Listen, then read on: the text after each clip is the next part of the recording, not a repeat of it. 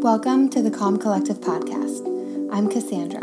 I'm a writer and an advocate on going inward to gain personal growth so that we can achieve a state of mindfulness and total self-awareness.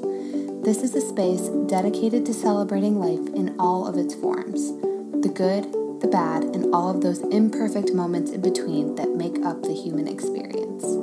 You're not in this alone, and I'm here to remind you that each episode as we dive deep into the raw and the real. Are you ready? Here we go.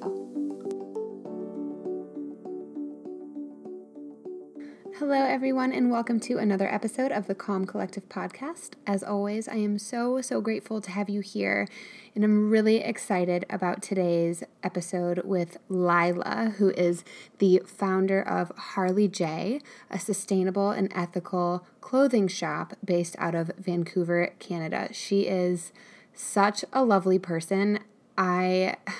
Aside from her beautiful French accent, just the way her mind works and how she explains things in such a loving, moving way, I really feel like this episode is going to sit well with so many of you, whether you are on the journey of starting your own business, whether you are on a self-discovery path, which I think all of us are at all times, whether you are moving from a small town to a large city or vice versa. Literally everything Lila touches on, I could relate to, and I hope the same is for you. And it also comes with a lot of really great recommendations that I'm going to share with you guys. And we also touch on Lila's experience with grief as she has lost her father as well at a young age, and how that actually shaped a lot of who she is as a person now as an adult and her business. Ready? Here we go.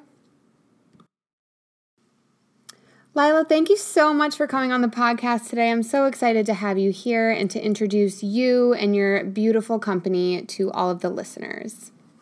Well, thank you so much for having me. Yeah, of course. So to start off, I love to ask all of the people that I interview to paint a picture of your current surroundings. So what does life look like for you right now in this present moment? Right now, I am sitting in my living room. I put my dog in my bedroom so he wouldn't disturb the interview. Mm-hmm. And it's been super nice and sunny in Vancouver lately, but today is a little bit cloudy, but I guess I can't complain because we've had really nice weather. So. Sometimes you just need a cloudy day, in my opinion. In my opinion, too, and not a lot of people say that, but yeah. I'm happy we share the same opinion. Absolutely. Okay, so you live in Vancouver.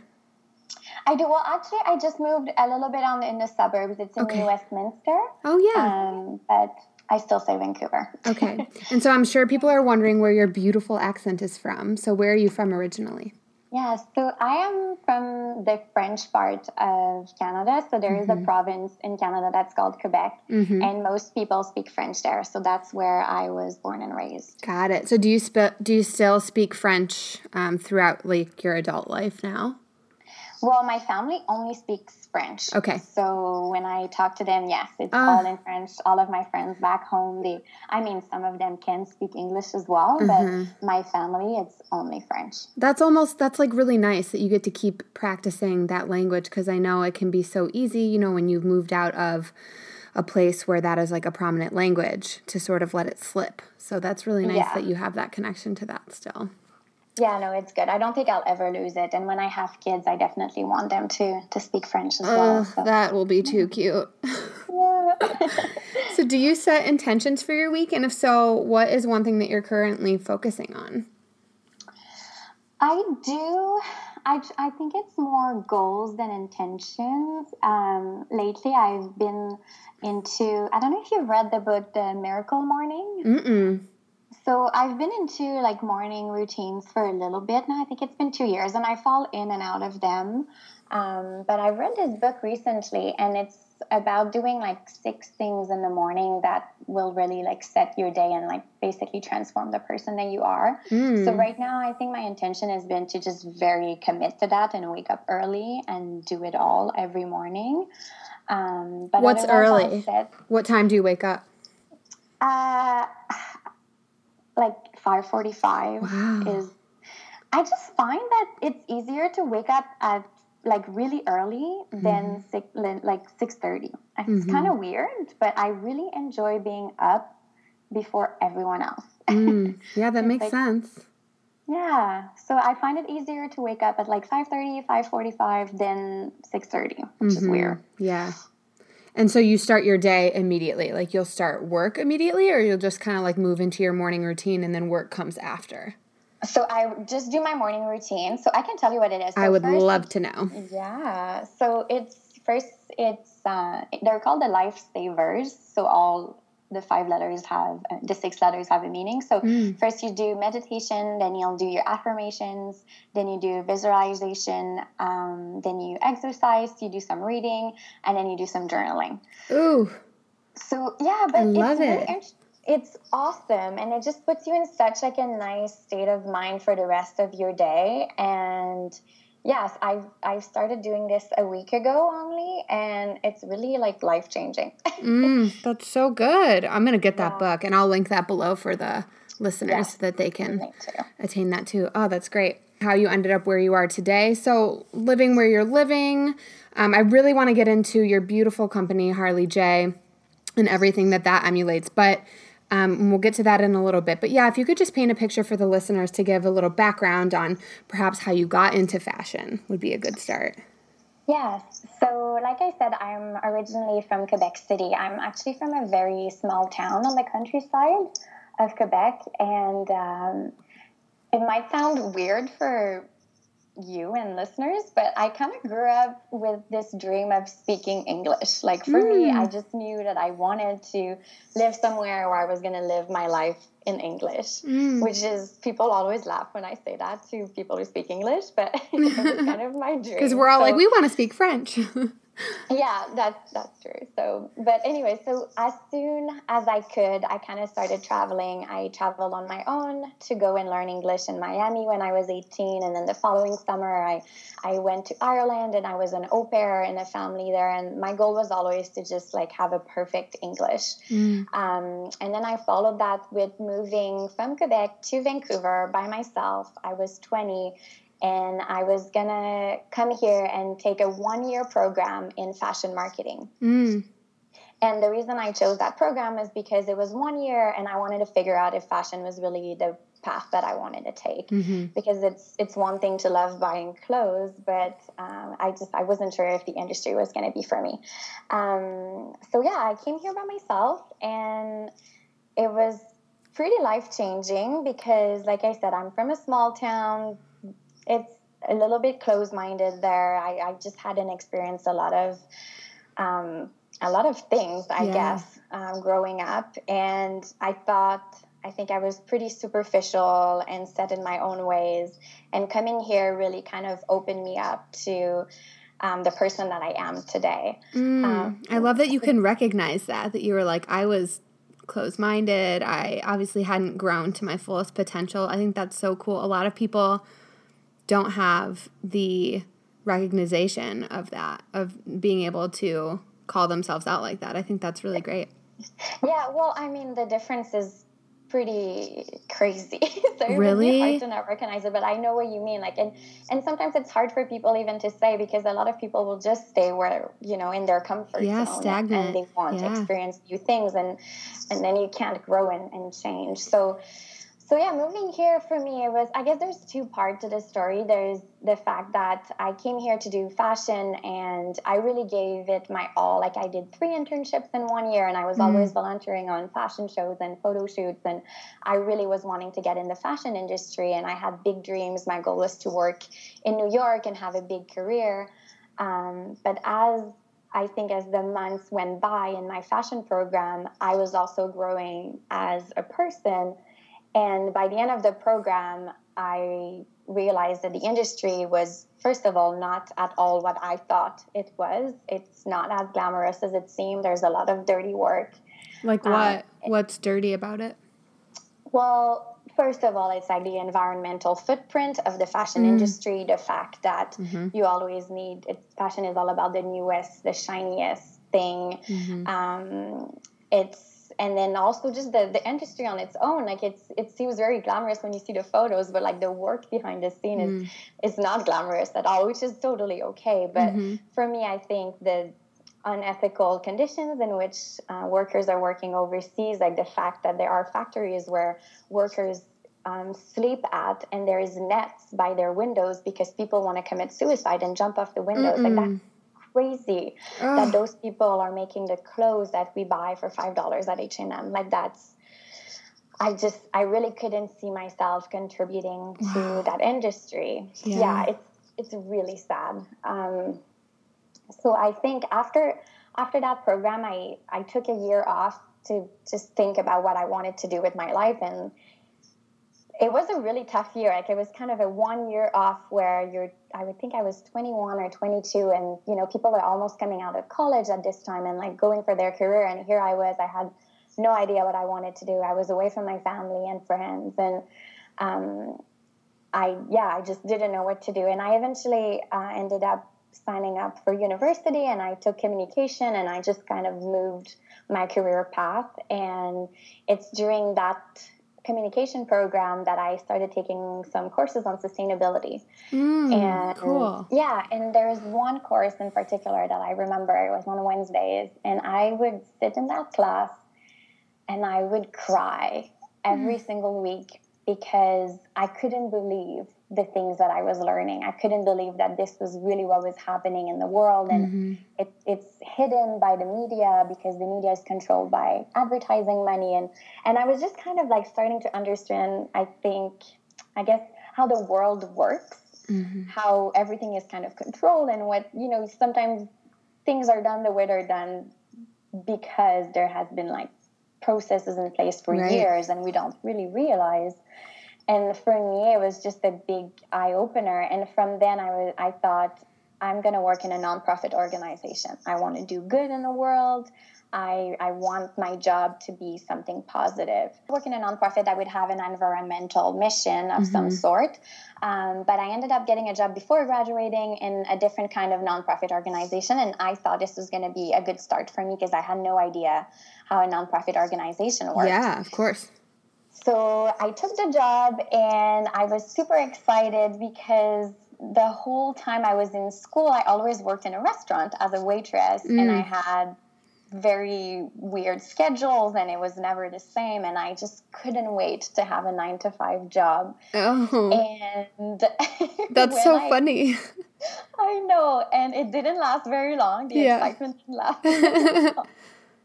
It was pretty funny because I was so excited to finally, you know, have my evenings off and be with my boyfriend. And I would just get home and tell my boyfriend, like, are you okay with this? Like, every morning we get up, go to work, come home, make dinner, make lunches, watch TV, and then we do it all over again. This is going to be our life. And I was just so shocked that this was kind of how the world worked. Oh, I just really quick, I want to touch on that point because I love that you just said that so much, that like, that you had that recognition of like, my life feels like it's on a loop. Like, are we okay with this? I've had that exact same thought when I worked in corporate, and I'm sure so many listeners can relate. So what was his feedback with that? Was he kind of on your wavelength, or was he like, yeah, this is great. This is living.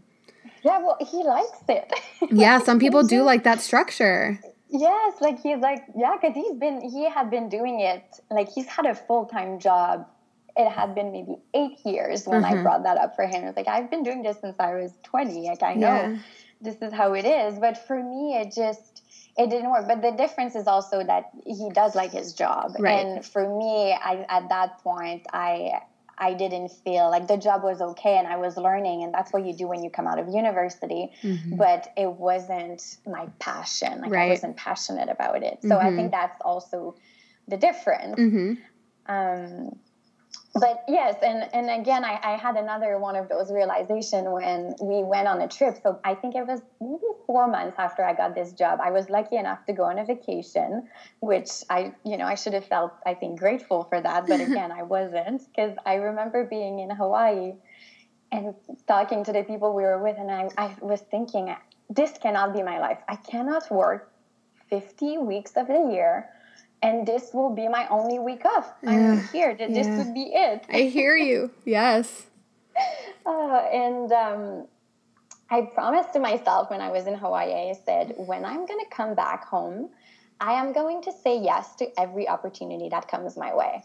Because I think sometimes we get in a routine and we forget to kind of like discover yourself, like try new things and say yes to maybe things that you normally wouldn't do. But that's how you grow and you discover what you really like.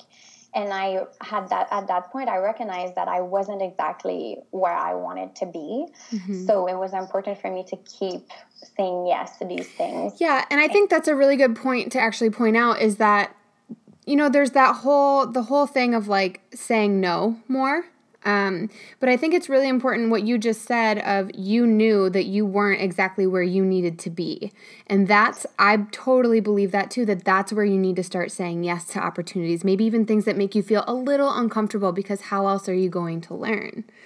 You know, when you feel grounded on your insides, that's when you can start to say no to things that don't feel good, because you have a very clear idea as to who you are, where you want to be. But yeah, if you're still discovering, like you have to say yes. Yeah, and I'm totally with you with this saying no, and that's something in my business now that I'm learning to like not answer to certain emails or saying no to certain opportunities, and when you get busy and stuff. But at that point, I felt like I needed to say yes, and like you said, just explore and discover who you are. Like, how are you supposed to know who you are if you just do the same thing all over again every day? Absolutely, yeah.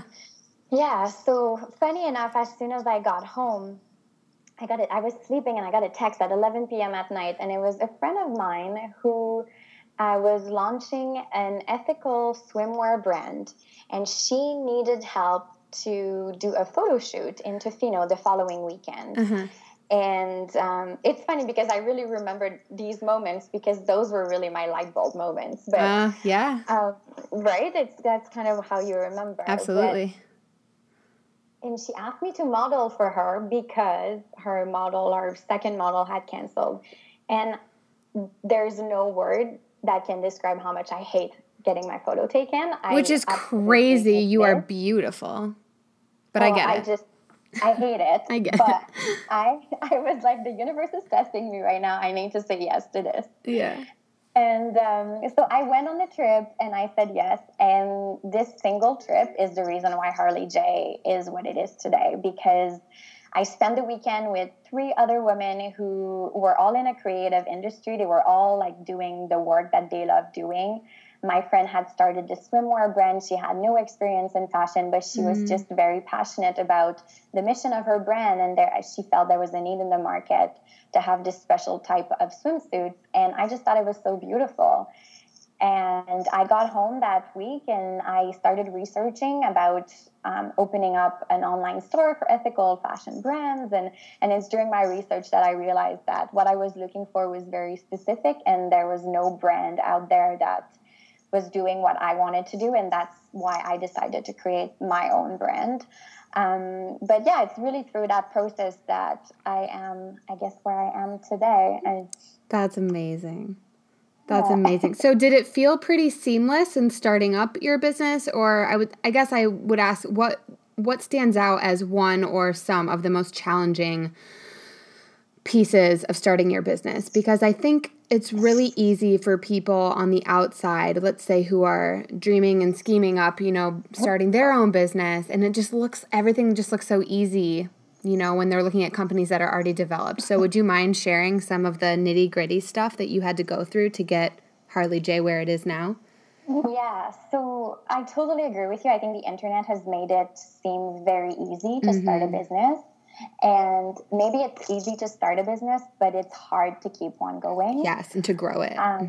Exactly. So everything was kind of a challenge, to be honest, especially because at first I was working full time. So just finding the time and being committed to getting up earlier in the morning and working on my business, and getting up, getting home and working on the business again until 10, and then going to bed and doing it all over again. And it's even harder when you feel like you're working on nothing. You don't even have a business. It's not like you're fulfilling orders. You're just kind of making things up as you go. Yeah.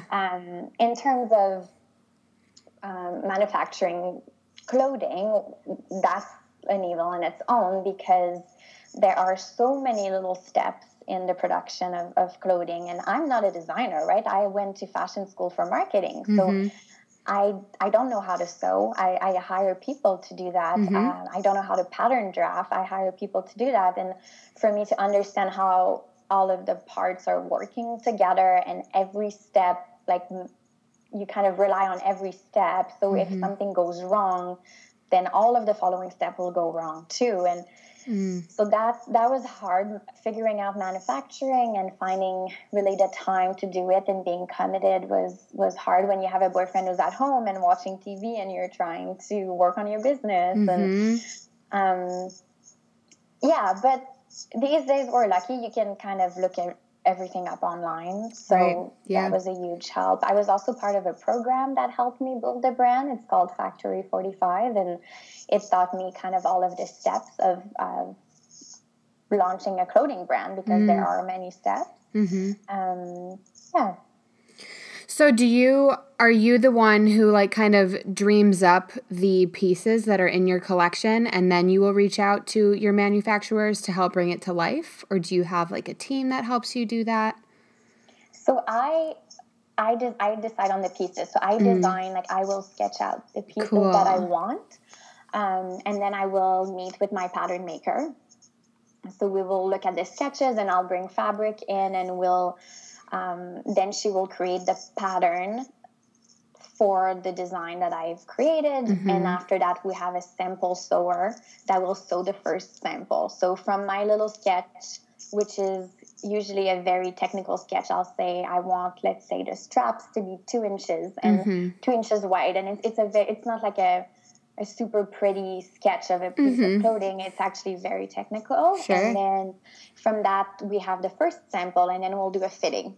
And on my fit model, we'll see how it fits. And then I'll say, well, we need to take in the waist, or we need to do this or that. And then we change the pattern again, and usually we'll redo another sample.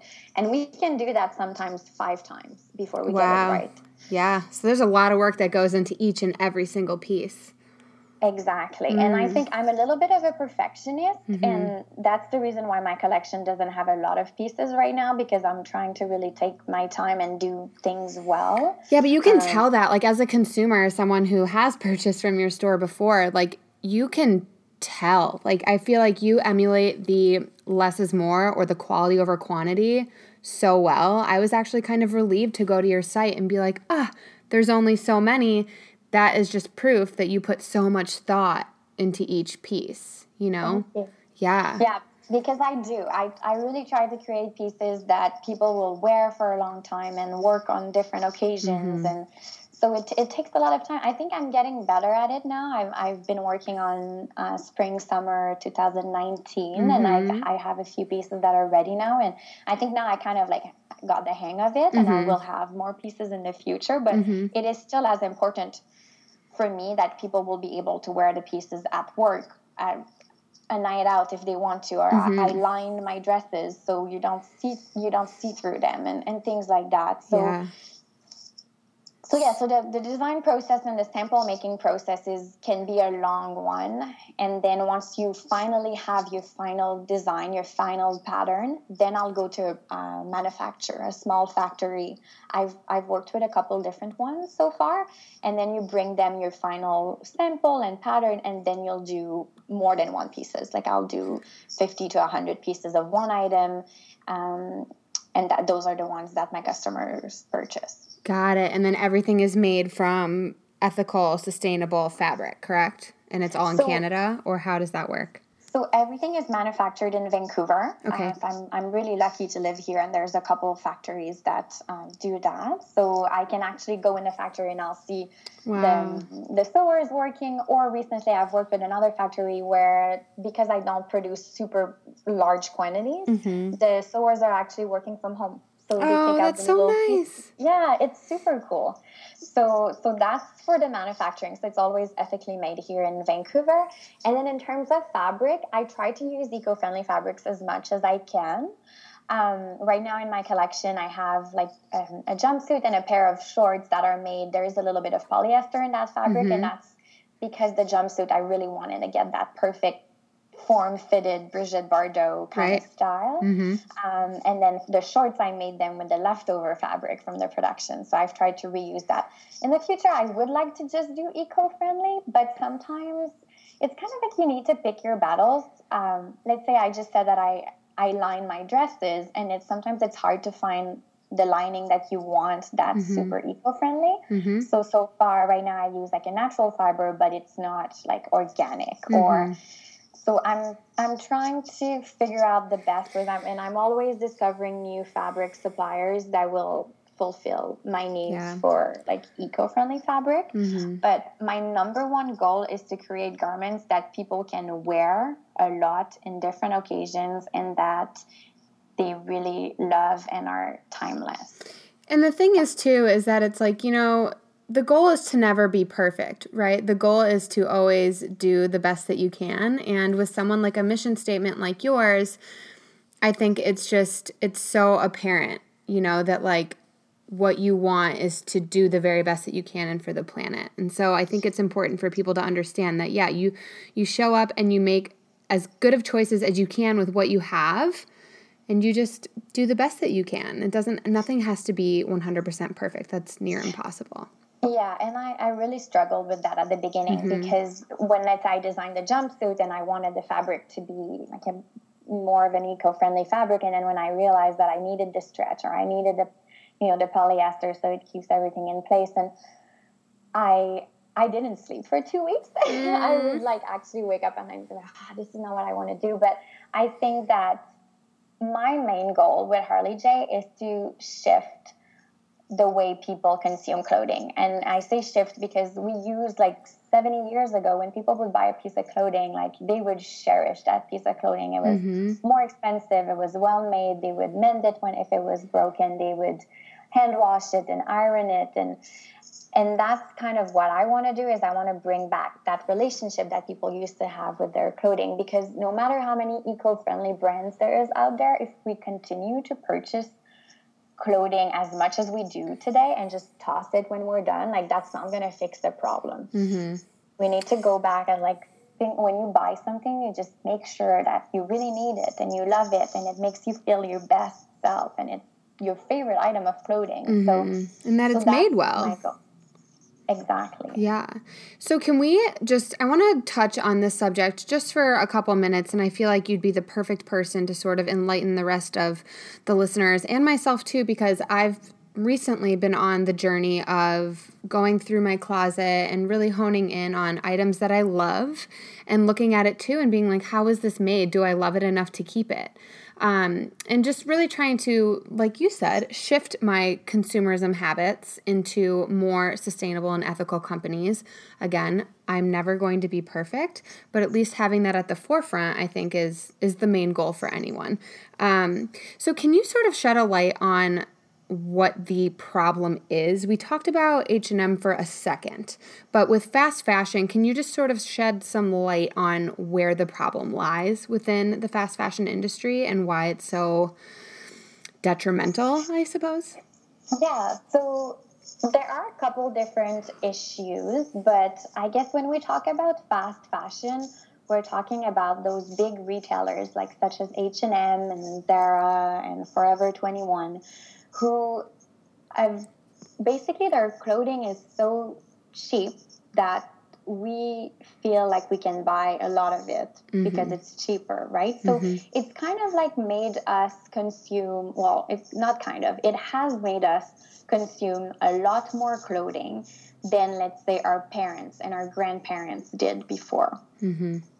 Because if you buy a t-shirt for $5 and you wear it 3 times, you put it in the wash, it comes back of the wash, it's all not proportional anymore, and you think, well, you know what, I only paid $5 for it, you throw it away, and it's okay because you paid $5 for it. But what it took to create that t-shirt, like that's not good. It took a lot of water to make the fabric, and then it was probably sewn it was sewn in sweatshops or people who were really not paid a fair wage, because you paid $5 for the t-shirt. So that means the person who sewed it really didn't make a lot of money doing it. Sometimes there's also the issue of like when garments are dyed and like the water is not treated. There's a very good documentary called River Blue, and it talks about how like the water is not treated and just goes back into the rivers, and there's so much chemical you can smell it a mile away. So fast fashion, there's a lot of different issues, but mainly you can say it's the way it's been manufactured. It's the fabrics that are, if you go to H&M or Forever 21, a lot of the fabrics that they used are polyester. That's a cheap fabric. It's made of plastic. So that takes like hundreds of years to go away from our planet. Yeah. So those are the main issues. And then when we talk about slow fashion is kind of just go back and wanting to shop less, shop better quality, better fabrics, better conditions for the workers. And also just for you to be happier with your closet, because we all have closets that are, the expression, a closet full of nothing to wear. Yep.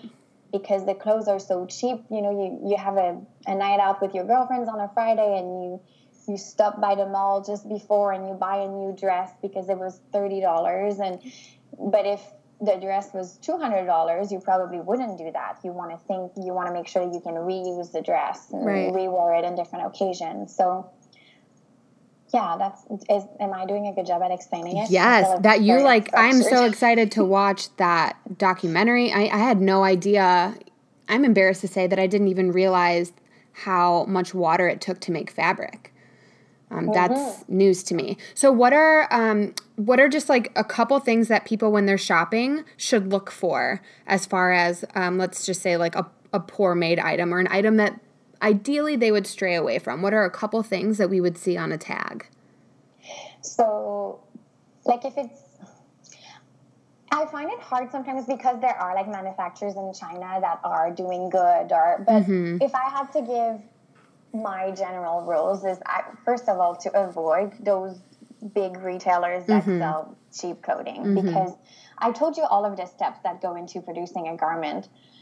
So how can that garment be only $5? You know, like when I got in the industry and I realized how many steps and how much everything costs, I was blown away to realize that I've been paying very little for my garments. So the first thing would be to avoid those big stores. Of course, when you start buying from the smaller designers and brands that are doing good, it's more expensive, obviously.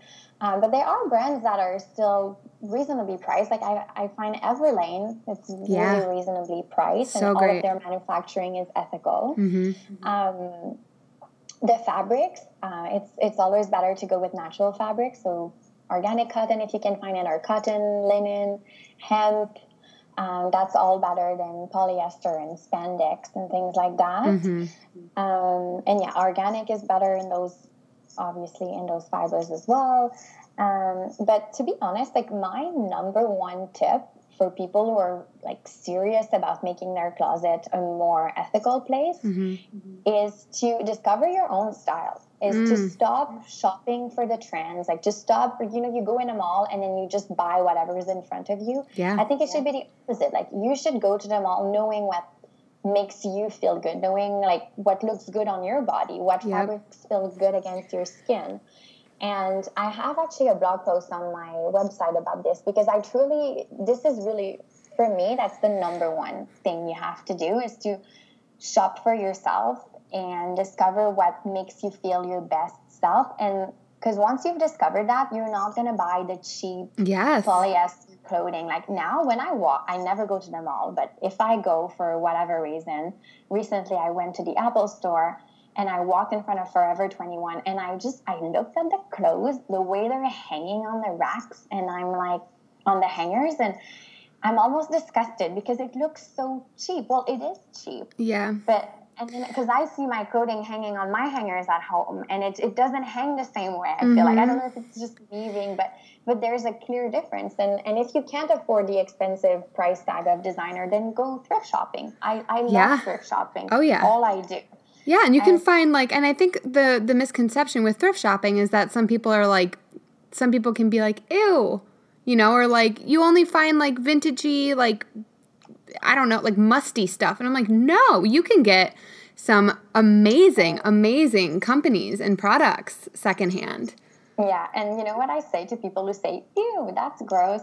I say, if you eat in a restaurant, then you should be okay with shopping secondhand because restaurants are not clean, and we all think it's fancy and stuff. But I've worked in restaurants for years, and I'm sorry, but it's just there's gross things everywhere, and it's just, that's not a good excuse enough. Like you go home and you wash the clothes, and it's all good. But yeah, you can find amazing stuff. All of my silk shirts and that's all thrift shopping, and I paid $5 for them, and it feels amazing against my skin. It drapes so well, and some of them I found they still had the tag on. Yeah, and it's recycling, so like you can feel good about paying $5 because you know that was a well-made item that someone paid a lot of money for, but you're benefiting from the recycling of it, which is so cool. Exactly. Yeah. Yes. I really also love the point that you made, your number one tip, because I just want to share a little bit that it's been about 6 months now where I finally figured out the color palette that like makes me feel so happy and just content and warm, and I always feel good. And same with fabric. Like if it's not soft, it's not going on my skin. I truly feel that way. And so it's made, that's amazing. Yeah, and it's made shopping. I don't love to shop. I had like some impulsive stuff with shopping. Like it was a problem after my dad passed away. It was like how I was dealing with it. But then I came to realize that like when you make those two things, fabric, how does it feel? Color, do I love that color? Does my skin tone love that color? It makes the process of shopping so much more enjoyable and less overwhelming because I can walk into a store and I will just be drawn to like a certain part of the store of like, this is where I live, is just like right here. It just makes it a mindful experience. And obviously I'm all about those, but it really changed it for me. And like you look at what colors and what textures that you love. And if you don't find anything, you're like, okay, well then I'm moving on because there's nothing else here for me. Yeah, that's exactly what I meant by that. Yeah. That's awesome. What did you do to figure that out? Figure out your color palette and stuff? I just started paying attention. I also am like, I try to live strictly from my intuition as much as I can. And so it even came down to like where I would just walk into my closet and I would just be like, I don't vibe with that. I don't vibe with that. I don't vibe with that. And I would take it out and just put it away for like a few months. And if I missed it, so like there's, I've re-fallen in love with the color, the poppy color, like poppy red. It makes me really happy. And so there was like one shirt that I pulled back out and I was like, you know what? I actually really love this color. But I kind of live in neutrals, like tans, whites, creams, beiges, and like, a piece of black here and there. And so I just started noticing what I was pulling for each day. And it was like all these colors, like this group of neutrals with like a pop of color. And so I just started to, take mental note of that. And then slowly but surely I was like grabbing those blue things and grabbing those like green things and crazy patterns. And I started donating those because I was just like, that's just not something I'm migrating towards. And same with fabrics, the exact same thing, right? I'd have a sweater that I, loved the way it looked from like Zara or something. But every time I put it on, I was pulling at my neck or like itching my arms because I'm like, this is so itchy. So yeah, I don't know. I think it's not something that I don't believe that you can just go in your closet and, at 7 a.m. you start and by 7 p.m. you'll have the perfect idea of what your style is. I think it takes a little bit more time and, yeah. So it's not something to be rushed, but it's definitely something I think worth paying attention to because that point you made is so spot on. Yeah, no, I'm super glad that you're on board. And if you're listeners, there's a good book. It's called The Curated Closet. Yes, I've heard of it. I haven't read it, but I've heard of it. Yeah, and that goes like even deeper into the whole process. But of course, it's a process. Like you said, it doesn't take a day to figure that out. And it's a process that you have to go through. But I almost think it's funny how like we'll go on Pinterest and we'll like, we want to have the perfect living room and we'll like pin everything that we like and we'll make like our space like beautiful according to what we love. Yep. But we never do that work with our style. We just think that like we have the style that we have because that's just how it is. That's how you're born. Some people have style and some people think, well, I never had style. But it's not true. It doesn't have to be like that. need to be willing to put in the work a little bit to figure out what's your jam. Or I can't, or why would I pay $25 for that white t-shirt when I could get it for $5? But like you said, they're not the same. Like that white t-shirt for $25 could last you years and years. Where that $5 t-shirt, you might have to buy that 7 times over. You've already paid more.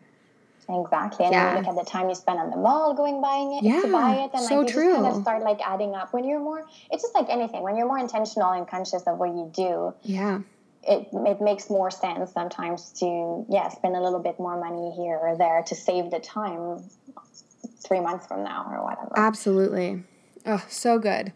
Okay, well, I'm really grateful to have you on here for a multitude of reasons, both as being someone who's chased their passion, but also someone who's gone through grief. And what makes you stand apart from other people that I've interviewed about this subject is that you, correct me if I'm wrong, but lost your dad at a really young age.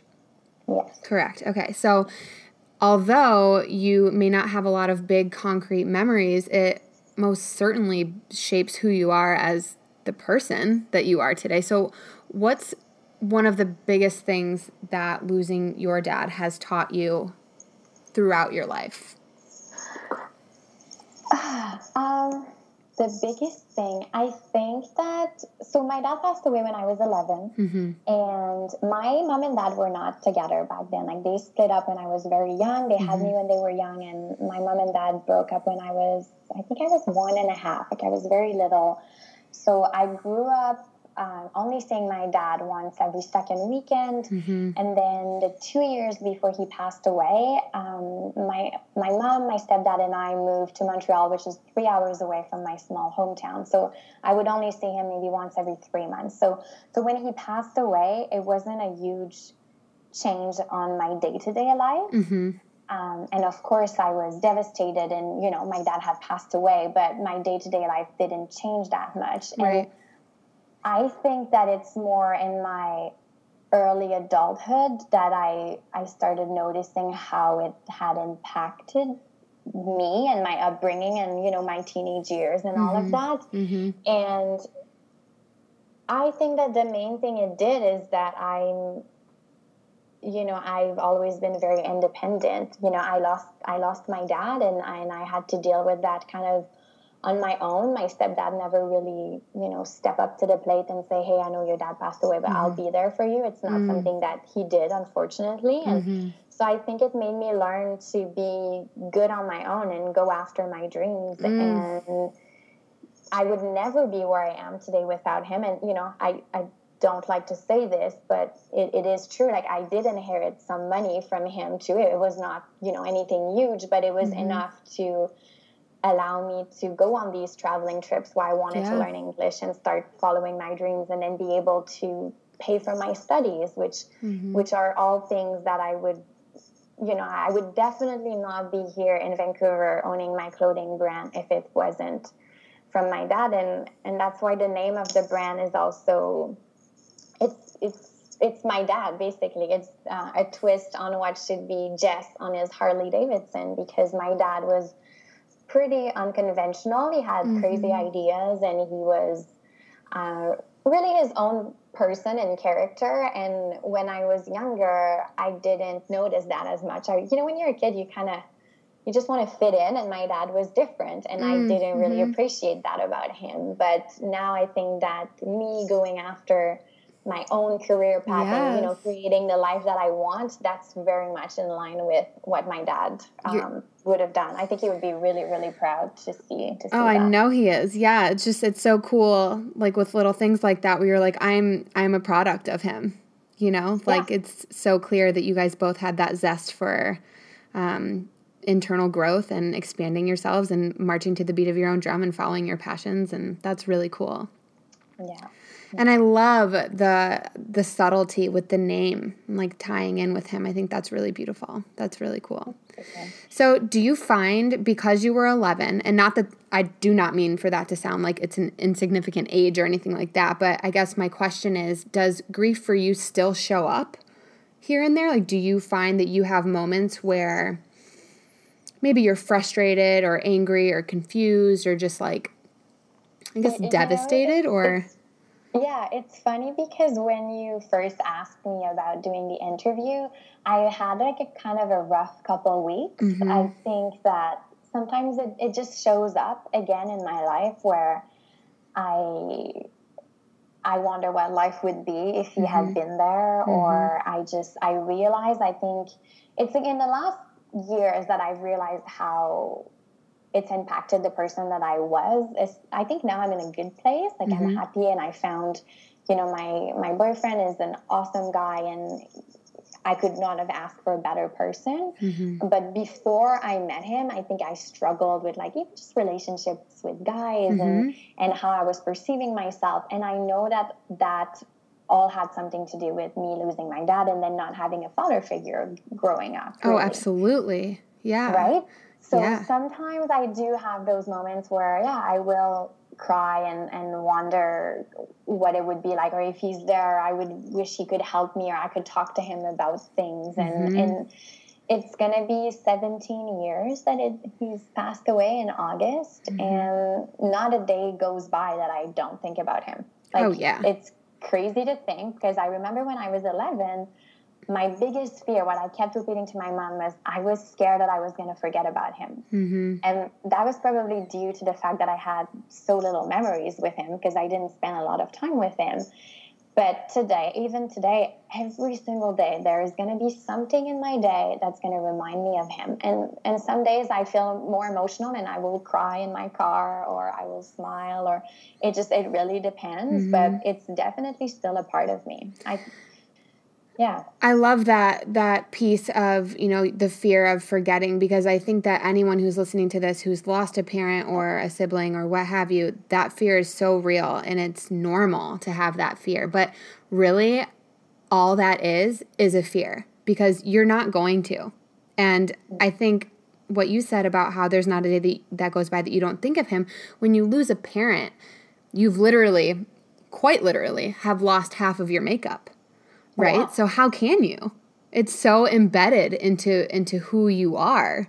So for anyone who has that fear lingering, I think that you just said it perfectly, that it's the fear of forgetting. You're not actually forgetting. It's just like the fear that comes with a loss like that. So yeah, I struggle with that too sometimes, but what's helped me too is to try and write down in like deep description things that I remember about him as they come up.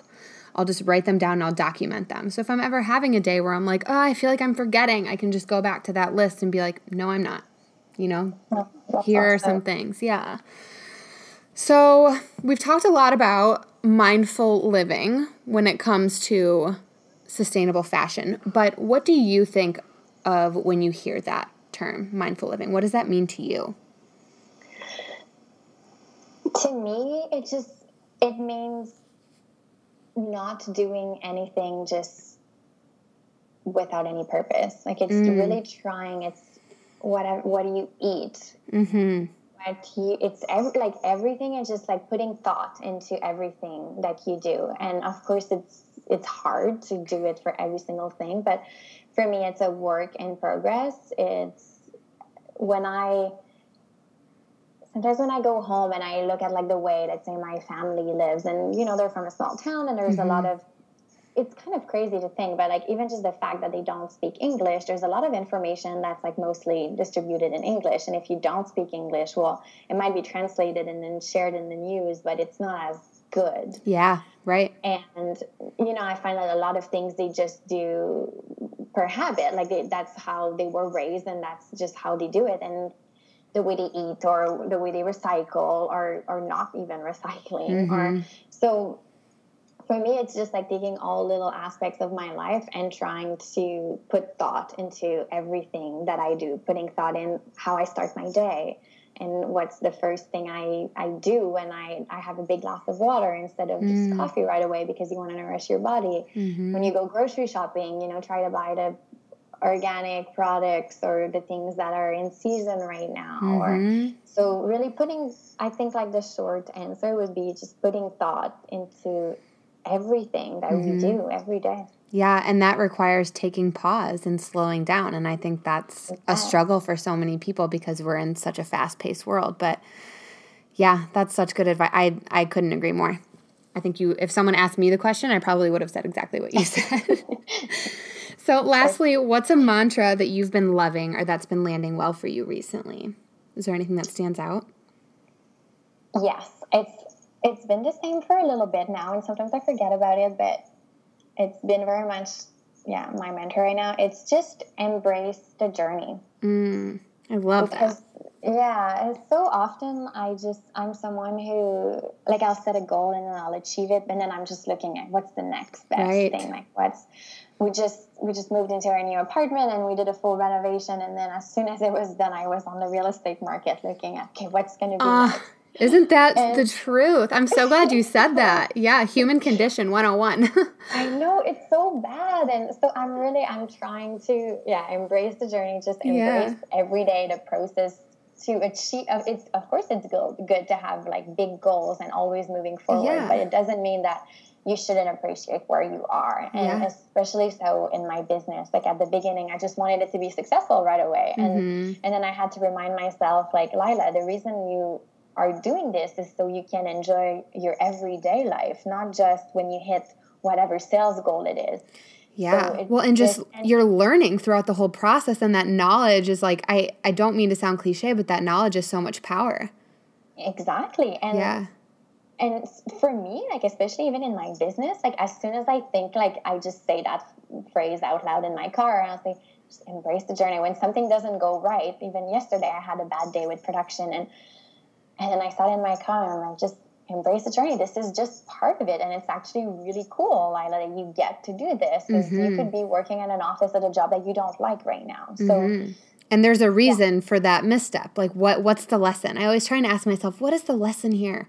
Yeah, what's the lesson and what are the other options? Because there's so many other options that, it's going to work out in the end. Yeah, and embracing the journey doesn't mean embracing only the good parts of the journey. It's like it fully is embracing the nitty, the gritty, the ugly, the messy, and the beautiful and the slow and the wonderful, etc. Yeah.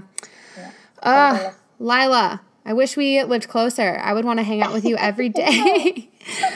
Where can people find you? Can you list out your website, social media? I want people to be able to get in touch with you and see your beautiful work and follow your heavenly Instagram. It's so pretty. Thank you. So on Instagram it's just Harley J, and it's spelled HarleyJae.com. So not Harley Davidson, just right. Because that's what everyone thinks. Yeah. And the website is the same, HarleyJae.com, and we're also on Facebook, but Instagram is the best place. And then I've also, on my Instagram page, I've linked to my personal Instagram if people want to ask me questions or anything. I'm always happy to help. That's awesome. And I'm going to link all of the good nuggets that you included. You showed up with so many awesome resources. I can't wait to dive into all of them. So thank you for that too. Well, thanks so much for having me. Of course. This is so good. Thanks, Lila. Thank you.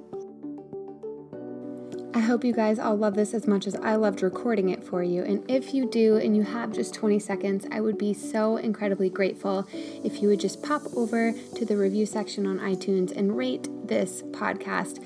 It's truly how this podcast can land in the laps of any and all people who are needing a little bit more mindfulness in their life.